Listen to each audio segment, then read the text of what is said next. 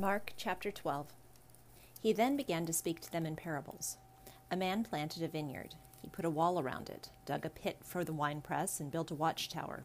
Then he rented the vineyard to some farmers and went away on a journey. At harvest time he sent a servant to the tenants to collect from them some of the fruit of the vineyard. But they seized him, beat him, and sent him away empty-handed. Then he sent another servant to them. They struck this man on the head and treated him shamefully. He sent still another, and that one they killed. He sent many others. Some of them they beat, others they killed. He had only one left to send, a son, whom he loved. He sent him last of all, saying, "They will respect my son." But the tenants said to one another, "This is the heir.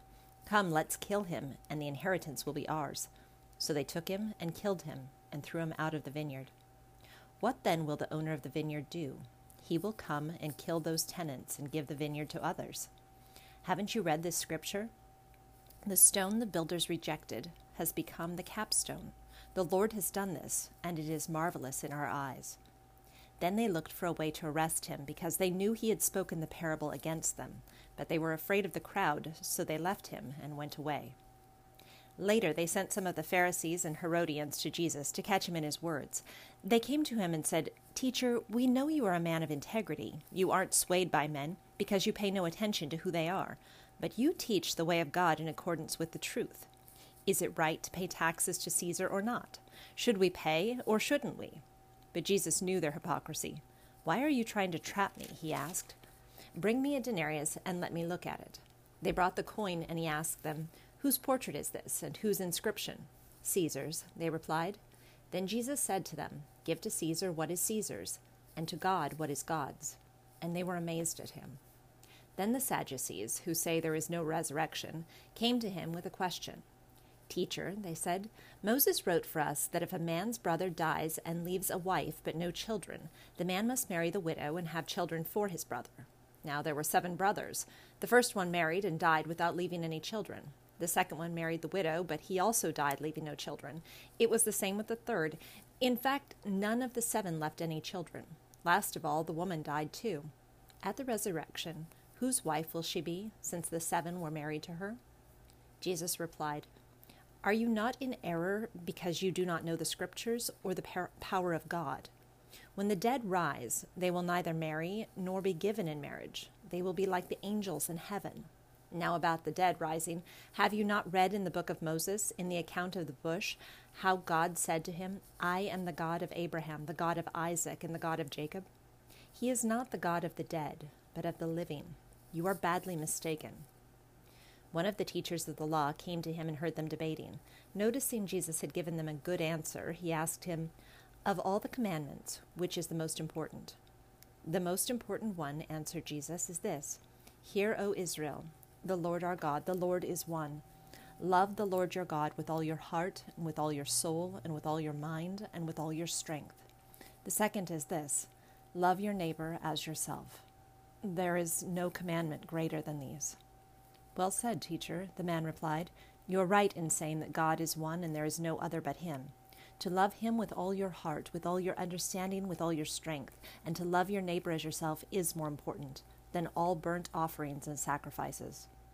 When Jesus saw that he had answered wisely, he said to him, "You are not far from the kingdom of God." And from then on no one dared ask him any more questions. While Jesus was teaching in the temple courts, he asked, "How is it that the teachers of the law say that the Christ is the son of David? David himself, speaking by the Holy Spirit, declared, 'The Lord said to my Lord, sit at my right hand until I put your enemies under your feet.' David himself calls him Lord. How then can he be his son?" The large crowd listened to him with delight. As he taught, Jesus said, "Watch out for the teachers of the law. They like to walk around in flowing robes and be greeted in the marketplaces and have the most important seats in the synagogues and the places of honor at banquets. They devour widows' houses and for a show make lengthy prayers. Such men will be punished most severely." Jesus sat down opposite the place where the offerings were put and watched the crowd putting their money into the temple treasury.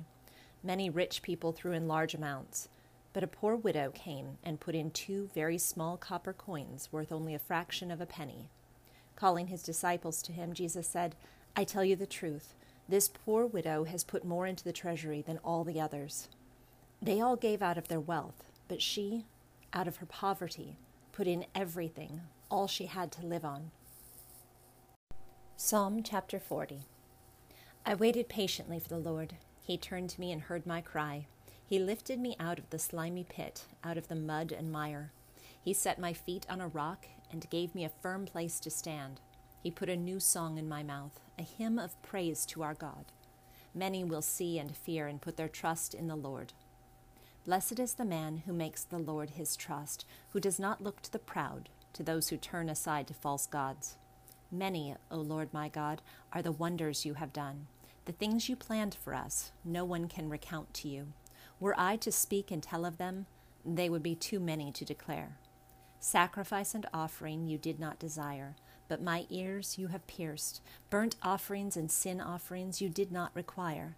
Then I said, Here I am, I have come. It is written about me in the scroll. I desire to do your will, O my God. Your law is within my heart. I proclaim righteousness in the great assembly. I do not seal my lips, as you know, O Lord.